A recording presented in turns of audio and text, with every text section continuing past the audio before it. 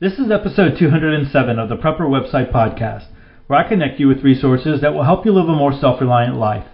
Today's articles are A Beginner's Guide to Using a Gun, 15 Survival Movies to Teach Your Kids Prepping, and Conflicted, Finding Orphans. What would you do? Hey, I'm Todd Sepulveda, the editor of PrepperWebsite.com.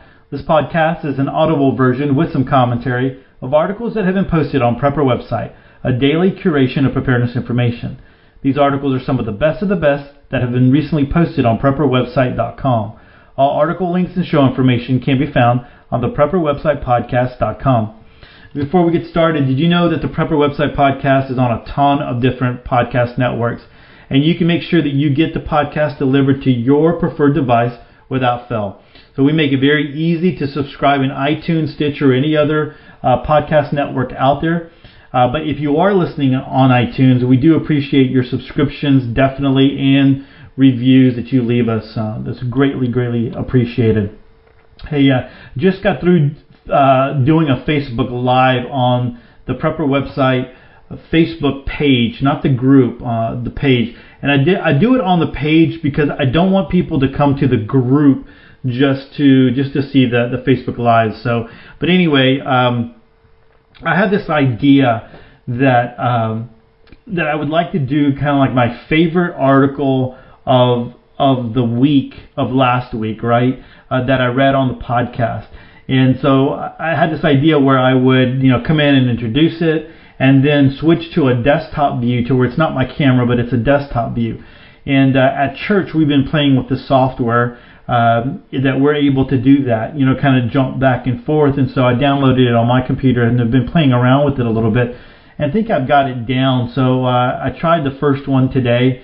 And really, I'm going to, if I do, I might not do it. I might just be kind of spreading myself too thin. Although it really isn't that much extra work because I normally do a Facebook Live for my church. So I'll do a little devotional. I'll do a little message. And I do that for my church Facebook site, Facebook page. And then, if you're interested in looking at those, I share those out on my personal page. And so I already have all the equipment set up and everything. And it's just a matter of, winding up doing it, So learned a couple of lessons. Like I had my microphone was way too hot because I was right on it when I turned from being on the camera to turning to being on the desktop. I was right on it. And then I was talking like extremely fast. I think I talk fast anyway. I don't know. I don't normally talk fast, but when I'm behind the mic, I don't know why I start talking really fast. And so I'm purposely trying to slow down. Although I know that there's some people out there probably would want me to speak a little bit faster. Some of you might realize and know one of the people that consume a lot of podcasts. One thing that they do is listen to podcasts like they speed it up, right? So not necessarily listening to it like, you're the Chipmunks or anything like that, but, you can speed it up just a little bit. And a lot of the podcast catchers that you listen to have that ability to do that. So you're getting a lot of the content and you're able to consume a whole lot of content that way. That's if you're interested in doing it that way, but I don't do it that way because I want to listen to it at the regular speed. So I can imagine if I'm talking really fast and someone did that, what I would sound like. So I'm purposely trying to slow down just a little bit. And there's a couple of things going on that I was going to talk about just here early on in the podcast before we jump into the articles. The first is the fires in California. If you haven't seen the videos, man, it really does look apocalyptic. And Brian over on the group, the Facebook group, showed a video, and I guess it's a group of cars that are exiting or whatever, they're getting out, but they have the camera on the hillside, and man, it looks like, it does. It looks apocalyptic. It's really crazy how bad that is. And then Drudge Report had links to some video that was on YouTube. I guess it's a helicopter view or whatever that was going around. And, fires coming and engulfing homes. And, you're like, it sucks, right? You're there and you've got they're beautiful homes. We're not talking about, fires are ravaging nice parts of California.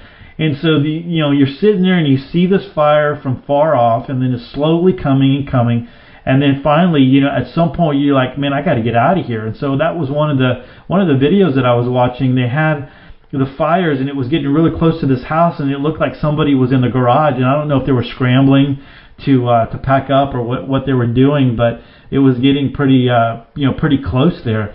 And so Brian's thing his comment when he shared out that video on the Facebook group was, and this is why we prep, right? Exactly why we prep.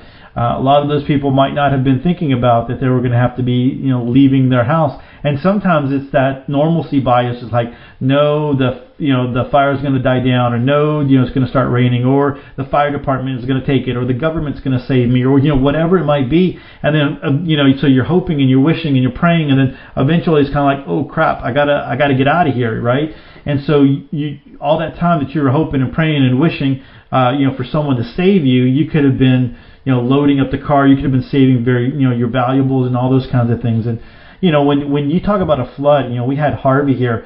When your house floods, I mean, it definitely sucks really bad, but there might be a possibility where you can save some things. So especially like if you have a second story or things that are in your attic, or you can lift things up. Some houses were completely demolished, but some houses only got like 1 or 2 feet of water. But when you're talking about fire, when you're talking about completely burning down, I mean, you're losing everything. You're not able to come back in and like, okay, what can I salvage? So that really truly sucks. So we definitely keep people in California in our prayer. In our prayers. There's just that's going on. I know that was going on earlier in the year when we were dealing with other things, and now it just seems like it just keeps kicking back up again over there. And so man, if you're in California, you're dealing with all kinds of things. Earthquakes. You're dealing with fires. You're dealing with all kinds of things, drought over there, and then sometimes when it does rain, it's like flooding because it's just raining so much. So anyway, keeping California in our prayers and in our thoughts. So just hope those of you that are there, that are the fire might not be too far away. Hope you do. If you're listening to this, you are preparing, and if you need to get out, get out. Don't wait till it's too late. I can't remember what fire it was. Maybe it was the one that was because Brian had mentioned it as well. The one that was up in Canada where people were, I think it was that one where I remember watching a video. I guess a guy was like leaving his land or whatever it was, and I mean it was like he was in a tunnel of fire. Fire was all over the place, dropping down on the road, and this guy was kind of weaving in and out, and it was, I think if there was audio, I think like they were cussing. I mean, it was your heart rate went up just by looking at this video.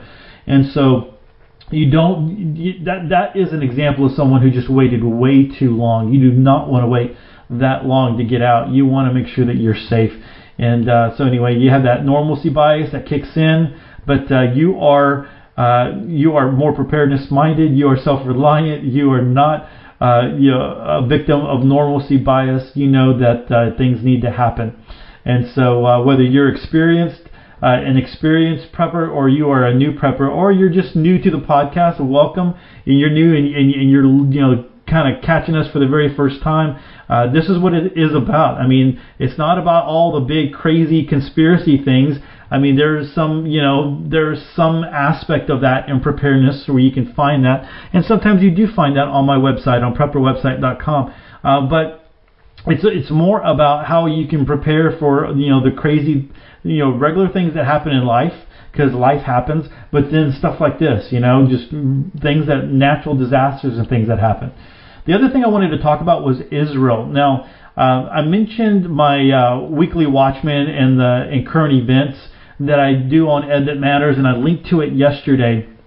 I went ahead and I think I'm gonna. So it's not going to be linked. It's not linked on Prepper website yet, but it's on Ed That Matters, so you can go check that out. But one of the guys that I link to every single week is Amir Sarfati, and he's a Jew. He lives in Jerusalem. I think he was a colonel in the military, so he's still kind of tied into some of that and intelligence and things like that. And he was outright saying, Trump is not going to declare that Jerusalem is the is the capital. He's not going to do that. That's not going to happen. There's too many things going on in the Middle East and blah, blah, blah, and all that kind of stuff. And so I really, a lot of the times he's been correct in just his analysis of things. So today when I saw that, Trump was going to be at a press conference or whatever, I'm like, okay, so he's going to wind up saying we are going to sign the waiver again or prolong it or whatever. And then when he said that he was moving forward with it, you heard it at the beginning of his, just the way that he was going. I was totally amazed, man, that he did it. And it kind of shows that he's not afraid to pull the trigger if you have to, because the resolution or the law was passed a long time ago. It's just that every president has always delayed it. Every 6 months has always delayed it and wavered it, until now Trump and has went ahead and did it.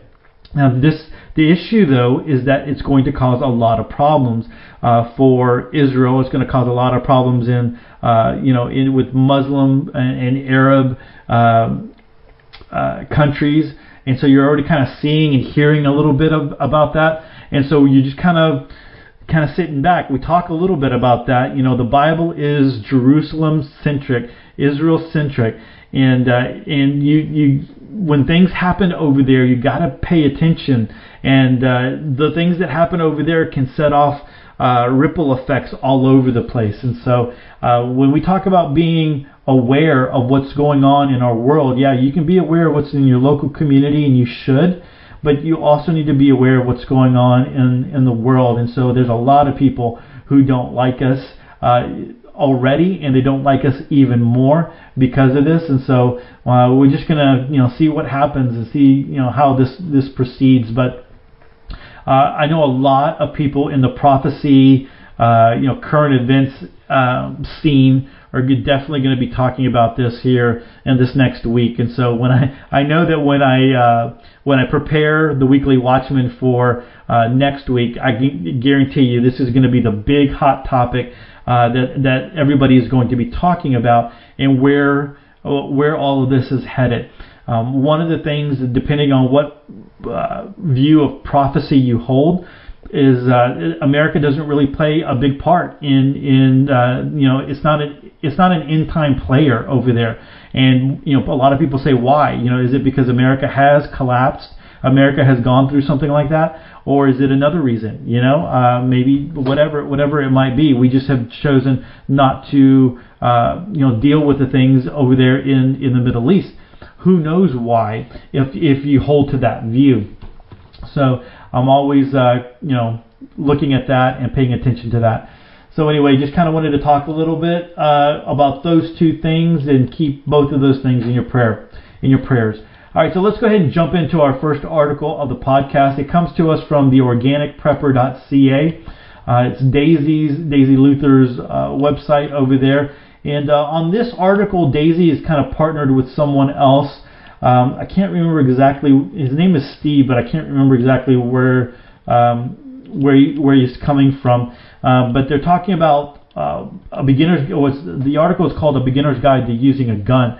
And one of the reasons why I think I really link to articles like this on Prepper website is because a lot of people are realizing that they need to have some means of self-defense, and they go out there and they purchase a gun. They go to a gun show. They go to a sporting goods store, and they purchase a gun, and they buy some ammo, and then it's kind of that's it. It's like, hey, I've played Duck Hunt before, right? I played video games, and it just kind of goes from there. But I think there's a lot of people, back in the day when all the talk about banning assault weapons and this and that and all that kind of junk kept going around, a lot of people were buying guns because it's like, hey, they might not allow sell these anymore. If there is some kind of gun control measure that comes down, I want to at least have some kind of firearm that I grandfather in or something like that. And so there's a lot of people that purchased firearms that really didn't do anything with them. They're just kind of there, and maybe they think that in the back of their mind that if they needed to defend themselves, that they have a firearm. But really, there is a little bit of work that you should be doing, and articles like this are, I think, are very valuable. So let's go ahead and start reading this one. You've chosen a new gun, but are you ready to use it? We have talked about the things you need to consider when buying a firearm and choosing the gun that will be right for you. But there are other decisions once you've made your purchase. If this is your first firearm, chances are you're not ready yet. There is a lot more to protecting yourself with a gun than simply getting one and figuring out how to load it. Today, Steve Gandidis and I will talk about getting ready to use your gun. There are several things to think about, everything from storing it safely to having it with you when you need it to training and practice. So storing your firearm safely. The way you choose to store your gun depends a lot on your personal situation. For example, if you live alone and never have children visiting, you may want to tuck the firearm in a nightstand drawer. Be careful though, you want it to be stored in a way that you can easily get to it without potentially discharging it accidentally. If you have children in the house, you will want to make sure or be careful about how you store your gun. There are all sorts of safes that you can access fairly quickly if necessary. One parent I know locks her gun up during the day and pulls it out each night to keep it at her bedside. Some people really like biometric safes that use your fingerprint to allow you to access the contents. Others point out significant downsides to the reliability of a biometric safe. The more high-end you go with a biometric safe, the less likely you are to have issues. I have a safe like this and it totally lost its programming after a year. Fortunately, I only had ammo in it at the time, but I was no longer able to open it with the touch of a finger, something that would be disastrous in an emergency. Keeping your gun on your person during the day is probably the very safest way to store a firearm. Someone else accidentally getting their hands on it is nearly impossible this way. We'll discuss holsters in a moment. Only you can figure out the method of storing your gun that is safest for your family. Here are 6 tips from the NRA family for safely storing your gun. So there's a link there that you can click on. Having your gun with you when you need it. Your gun won't do you any good if you don't have it with you when you need it. Following are some tips for concealed carry. So what kind of holster should you get? Side holsters are available in both an outside of the pant and inside the pant configuration. They are secured to your belt either by loops that your belt goes through or by clamps that you can be quickly attached to your belt. One consideration is whether or not you want what's called a back tab on them. The tab is an extension of the holster that keeps the gun from digging into you. The drawback is that it makes the holster and gun a little bulkier. It's up to each person what you prefer. Side holsters come in a high configuration and low. High is easier to conceal, but might dig into your sides a bit more and be a little bit more awkward to draw from the holster. The high holster is also more comfortable when sitting. Inside the pant holsters are the easiest to conceal, but can be uncomfortable for some. You might also see a reference to a side holster's rake. That's the angle that the gun takes in the holster. A lower rake is more horizontal and makes for a faster draw. Again, the drawback is that it's less secure. The small of the back holsters are another outside of the pants option, and its name suggests these holsters are attached to your belt and rest in the natural hollow that nature has provided us in the small of our backs.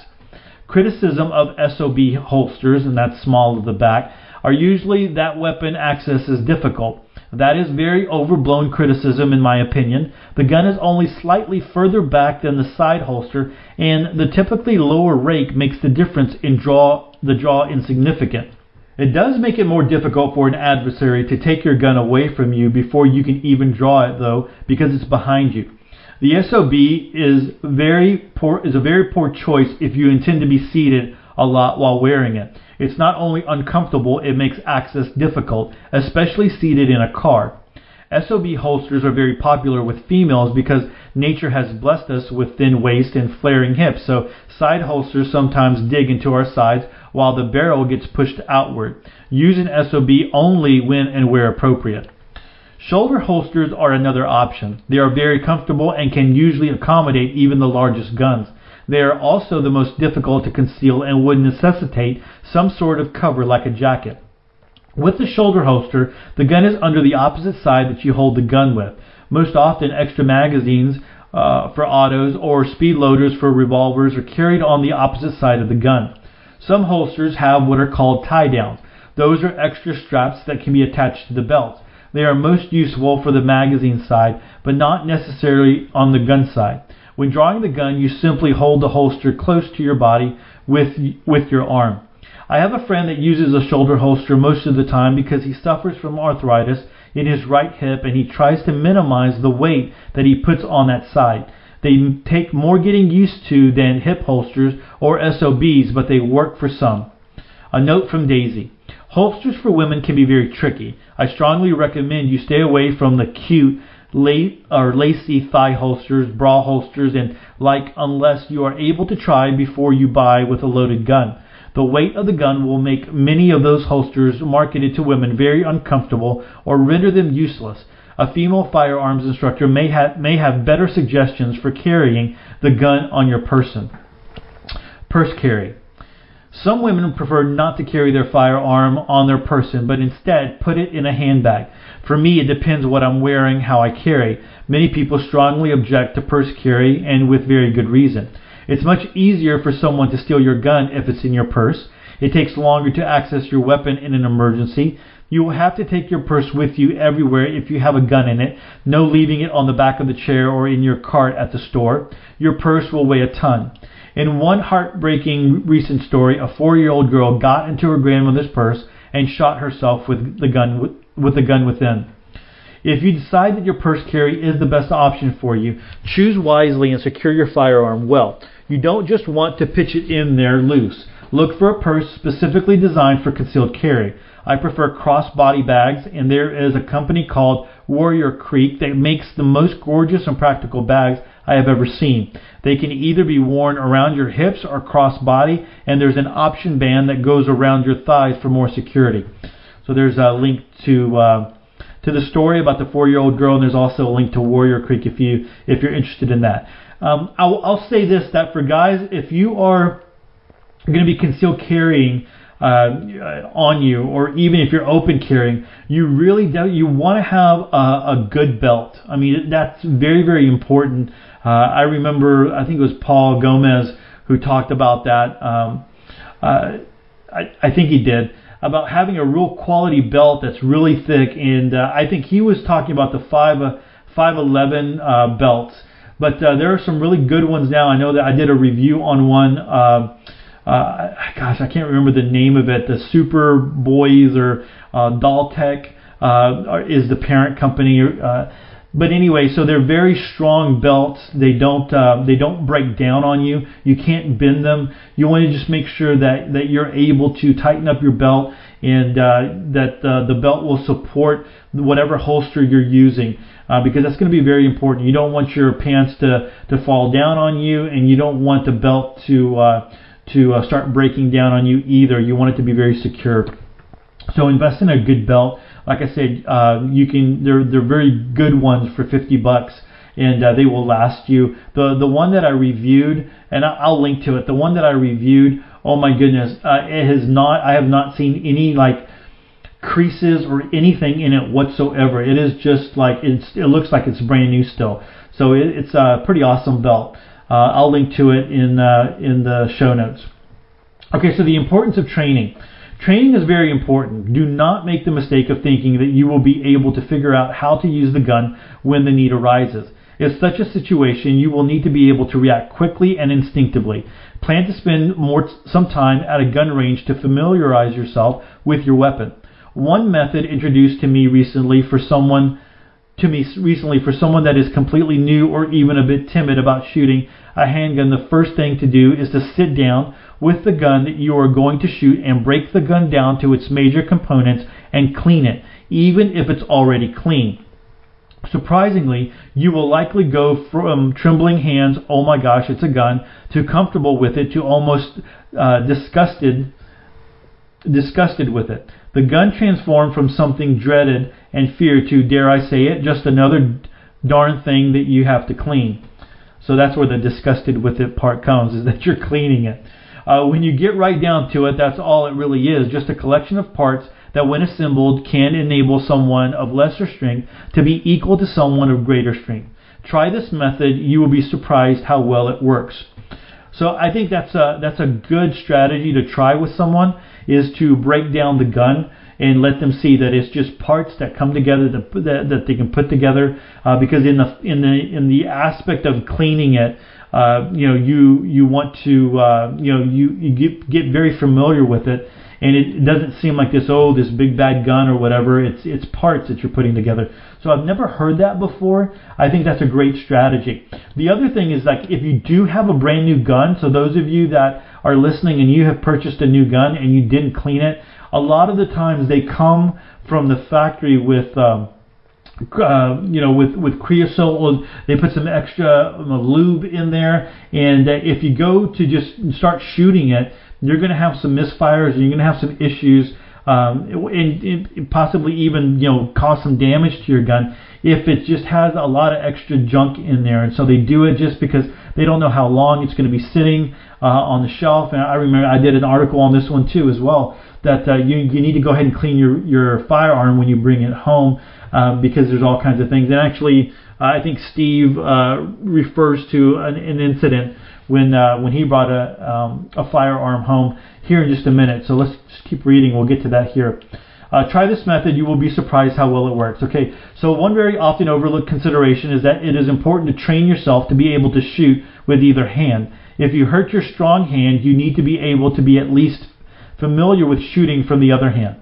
Imagine that you are right-handed and you get boxed in by carjackers. They approach you on the driver's side of your car. It is very difficult to be able to defend yourself crossing over your own body. By being at least familiar shooting with your left hand, it is much easier to defend yourself in such a situation. So choosing a firearms instructor. One of the most important parts of training is finding the right instructor. As with anything, there is a lot of good advice as well as bad advice out there. A few tips for finding the right instructor.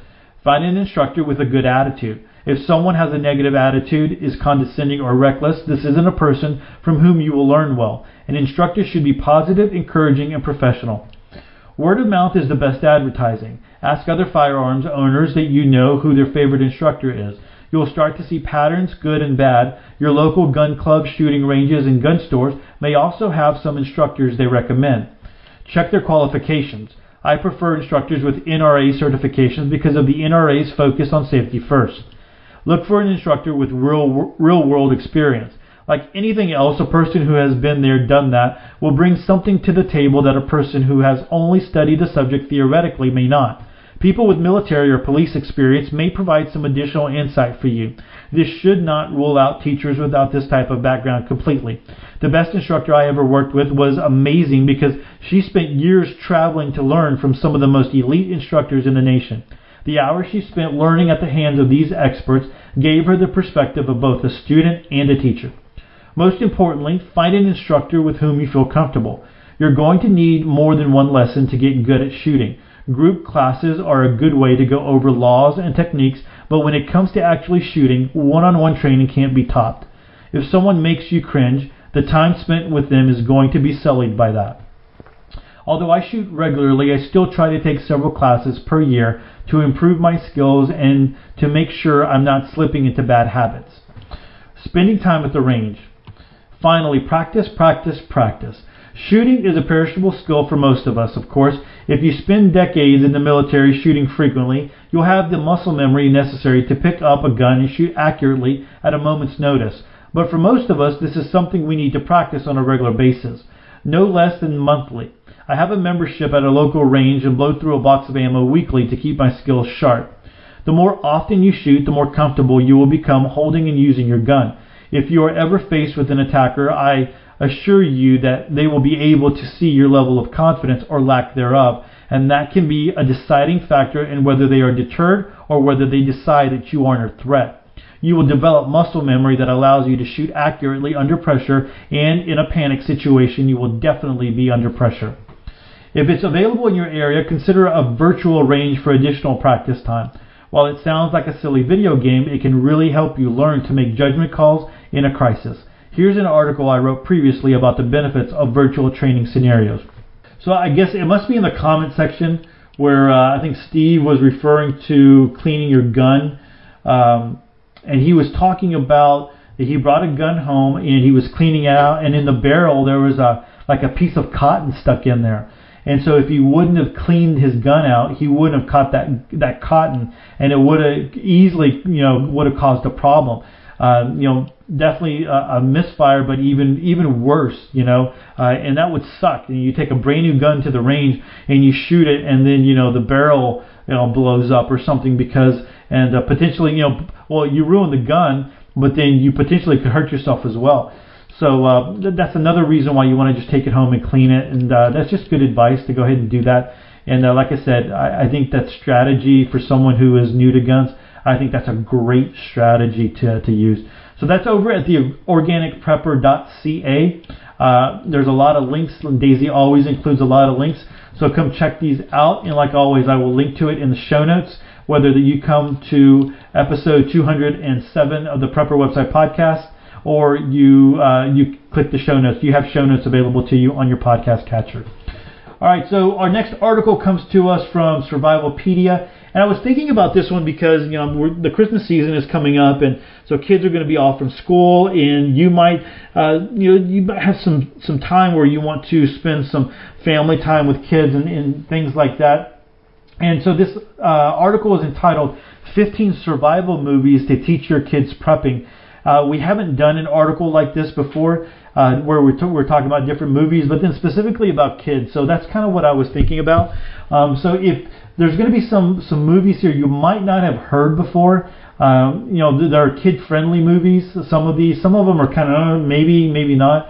But they're still good movies that you would probably see even if you don't want to see them with kids. So let's go ahead and jump right into this one. Like I said, from survivalpedia.com, 15 survival movies to teach your kids prepping. If you're into prepping and you have kids, it would be wise to start teaching them disaster preparedness at an early age. There's nothing better than growing up awake and prepared to face the unexpected, especially in volatile times such as these. Having basic survival skills at an early age can be priceless, and survival movies are a quintessential tool to use in this endeavor, as they combine learning with having fun, which translates into a win-win situation, especially if you're a kid. Of course, watching movies shouldn't replace other real-life activities such as going camping with your bambinos. Teaching your kids to survive on their own for a few days in an outdoor scenario is hugely important, not to mention that a camping trip builds confidence on their capabilities to be self-sufficient and also raises awareness on their personal hygiene in an off-grid scenario. Furthermore, they'll learn to be alert after the presence of dangerous wildlife, and so forth and so on. It's also worth mentioning that playing outside is essential for sparking a kid's imagination, as opposed to pecking at a TV, smartphone, tablet all day, as a pile of sand will quickly become a beach where the pirates of the Caribbean bury their treasure, and the trees and bushes behind the house morph into a luscious jungle where monsters roam free. You know what I'm talking about. However, survival movies can be successfully used to prepare and teach your kids ahead of their real-life adventures, especially if they're very young. So let the games begin. My number one choice is Walt Disney's Swiss Family Robinson, a movie released back in 1960 and recommended for ages 8 and up. This Disney classic makes for the ultimate outdoor fantasy for a prepper's family. The movie revolves around building a complex treehouse on a paradise-like tropical island, playing with animals, they are friendly, no worries, but also defending it all against pirates by using very sophisticated booby traps. That was a great movie, Swiss Family Robinson, so I remember watching that multiple times. We had that on video growing up. Let's move to a more recent flick, Nim's Island, a PG-rated movie released back in 2008 for ages 8 and up, which makes for a contemporary thriller about a girl, Nim, and her dad, a science guy, both living on the private island. After her father goes missing during a storm, Nim is left almost alone on the island to take care of herself with a little help from an agoraphobic visitor. But I will not spoil it for you. If you're looking for a good wilderness story for kids, Far From Home, The Adventures of Yellow Dog comes highly recommended. Released in 1995, the movie tells the story of a boy and his dog surviving in the wilderness, and it emphasizes the importance of practical skills, self-reliance, and the value of knowing how to survive outdoors. Castaway is one of Tom Hanks' best movies, as it explores a modern-day man's ability to survive in a very hostile environment. Yet it encompasses almost zero violence, which makes it perfect for kids. Everything in the movie is centered on a Federal Express engineer whose airplane crashes into the ocean, forcing him to live in seclusion on a deserted and remote island in the middle of nowhere. This is a modern-day Robinson Crusoe story of survival, and it's also massive fun to watch. The Day After Tomorrow is a catastrophic flick which depicts a world collapsing after the planet experiences a dramatic climate shift which results in a new ice age. What happened to global warming? The movie is very interesting, read special effects, as it depicts a frozen America from coast to coast while emphasizing the importance of survival skills in sub-zero temperatures, planning ahead, and having good gear at the ready if SHTF. The Day After Tomorrow is a PG-13 rated movie, but as far as I remember, there's no violence to speak of. However, there are some scenes depicting horrific injuries, and some characters drink alcohol as a way to mitigate their sadness after watching the destruction of much of the world as they knew it. I think there's if kids would freak out on different scenes, like the horrific scenes. I think I remember seeing people frozen, and it was kind of just if your kid would freak out on something like that, people frozen, quickly frozen. I don't know. Those scenes are in there as well. Okay, moving on. The Impossible is a very tragic survival movie which tells the story of the 2004 tsunami that obliterated parts of Thailand. The Impossible is focused on the survival of a tourist family in Thailand whose members were split up in the aftermath of the disaster, making for a true story of the people who had to stay alive through an incredible SHTF event. The story is very intense, and the movie is rated PG-13 due to the fact that it sometimes depicts people suffering severe injuries. A Cry in the Wild is a 90s flick about the sole survivor, a 13-year-old boy, of a plane crash that got unreported. The hero's name is Brian, and the movie is about him trying to survive in the Yukon wilderness by his own wits, and he's all alone. Your kids will learn essential survival skills from the movie, how to find food in an outdoor scenario, how to find shelter, and also how to stay away from dangerous wild animals until you're found. If I remember correctly, and I know someone mentioned this in the comments, A Cry in the Wild is I think it's based on the book Hatchet. I remember some of the teachers at the school where I was an administrator reading that book, and I mean the kids loved it, man. They were all into that book because it just really got their attention. And so if I remember correctly, they watched A Cry in the Wild afterwards after they read the book. All right, so moving on. Against the Wild is a 2013 Lost in the Wilderness movie following a plane crash. This is a recurrent theme. You can't help it. About two siblings, teenagers, and their faithful dog. The trio must learn how to trust their instinct and how to combine their skill in order to navigate an untamed and beautiful terrain. The struggle for survival is kind of mild and pretty boring for my taste, but given the fact that this is a family movie, it contains zero violence, hence it's perfectly suitable for your kids, being filled with positive messages and having positive role models.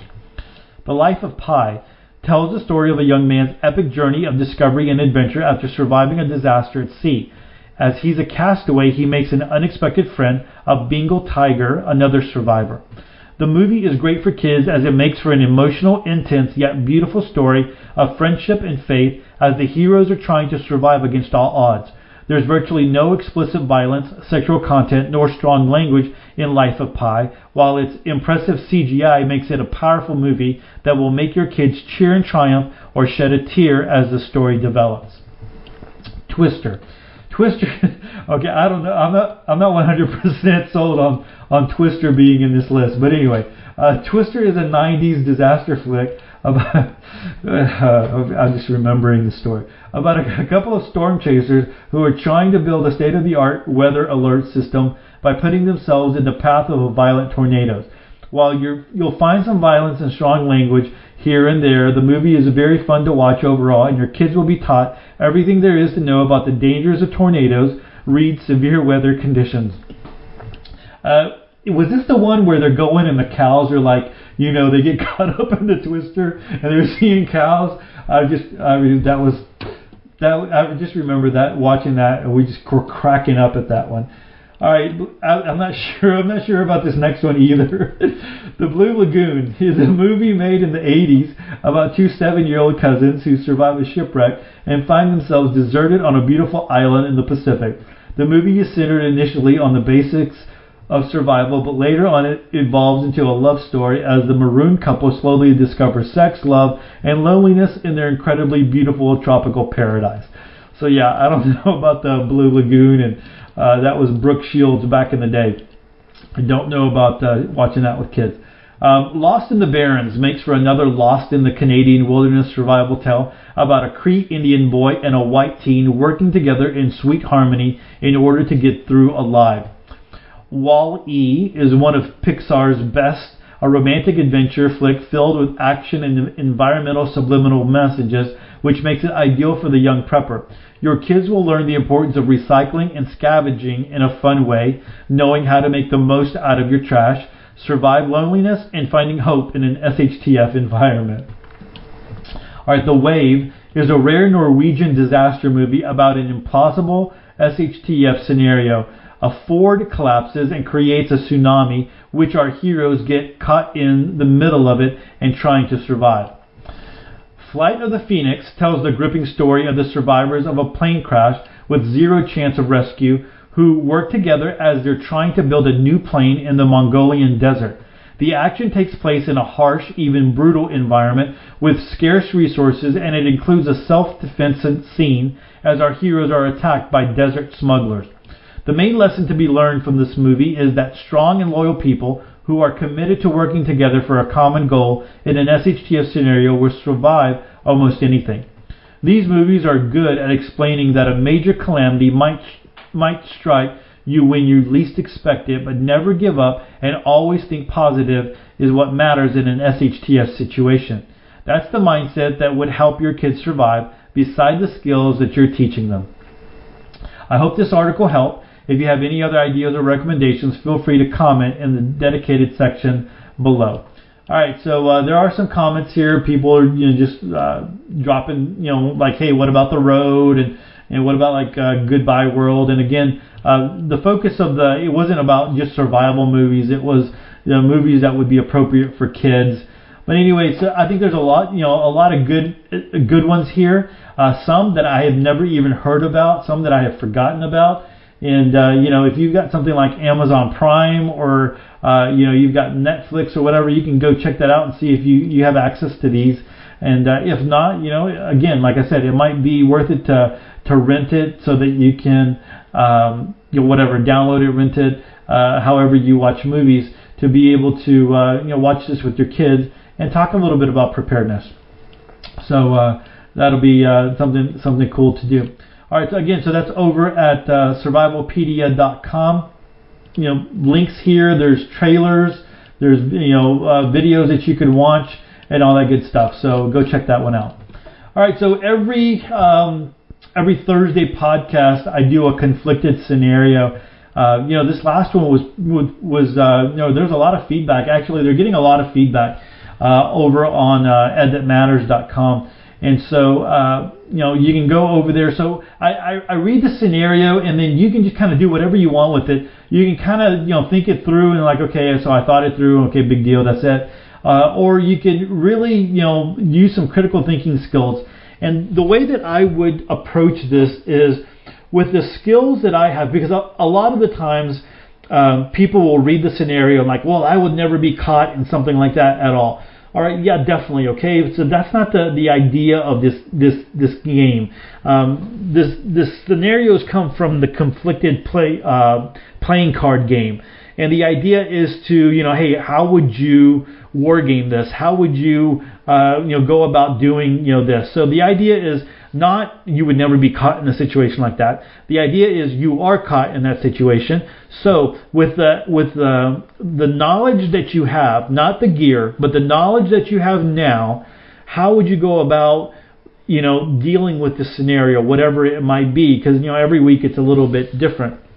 And so So again, you can listen to this and then you can kind of like, okay, process it through a little bit and you're good. Or you can listen to it, process it through, and then come over to edthatmatters.com and you can leave your comment or your how you would deal with this scenario in the comment section of this scenario. And like I said, it's good to even if you give it a couple of days, because in about 2 days I'll put it over on Prepper website, and so then there's a lot more people that look, that take a look at it and leave their comments. But by about 4 or 5 days, you can go check it out as well, and you'll see a lot of comments and people, different things. Some scenarios resonate with others. You can also go to Ed That Matters Now and go check out some of the older conflicted scenarios and see how people have responded. But anyway, this one I'm entitling it Finding Orphans, What Would You Do? So let me go ahead and read the scenario. I'll read it twice and then I kind of leave it at that. So here's the scenario. You hear a noise in the back of your home and you found about 12 orphans scavenging for food in your garbage cans. They appear to be kids under 6 or 7 years old. Taking them in would diminish your supply timeline by 50%, and you aren't sure you can replenish your supplies once they run out. Plus, it would take manpower to watch over all of them, and you can spare little since everyone in your camp is constantly exhausted from hard work and rationed meals. Leaving these kids to their fates would mean their deaths or worse. How would you handle this situation? So I'm going to read it one more time. You hear a noise in the back of your house and you found about 12 orphans scavenging for food in your garbage cans. They appear to be kids under 6 or 7 years old. Taking them in would diminish your supply timeline by 50%, and you aren't sure you can replenish your supplies once they run out. Plus, it would take manpower to watch over all of them, and you can spare little since everyone in your camp is constantly exhausted from hard work and rationed meals. Leaving these kids to their fates would mean their deaths or worse. How would you handle this situation? All right, so, a lot of the times people are like, yeah, I'm not going to, neighbors or whatever, but when you have, kids who are 6 and 7 years old, how would you respond to something like that? So, wow, think about that one. So if you are interested in the conflicted game, I do have links where you can go buy it. I mean, I am an affiliate. Don't make a ton of money off of it, but it is something that I think is valuable, especially around the Christmas holidays. If you're looking for something that's a little bit different, and you're looking for some, maybe you're going to have an office party, or you're looking for I don't know, just an unusual gift. This is one of those unusual gifts. You don't have to put a whole lot of thought into it, but it's a gift that you can give, and it'll be interesting, especially for a guy. I don't know, maybe women would like it as well, but I think it would be a great gift to give, especially during Christmas time. But so I have links on the show notes, and then over at edthatmatters.com, if you want to come over to Ed That Matters, there's a link that takes you over to the conflicted webpage, and you can go ahead and purchase it. And they also have board games, and they have some other items that you can look into too. Pretty good. I've known JD, the owner, for a while. He's advertised with Prepper website, and he's just a good guy. And so you can go check those out. A lot of good stuff over there. All right, guys, that's it for episode 207.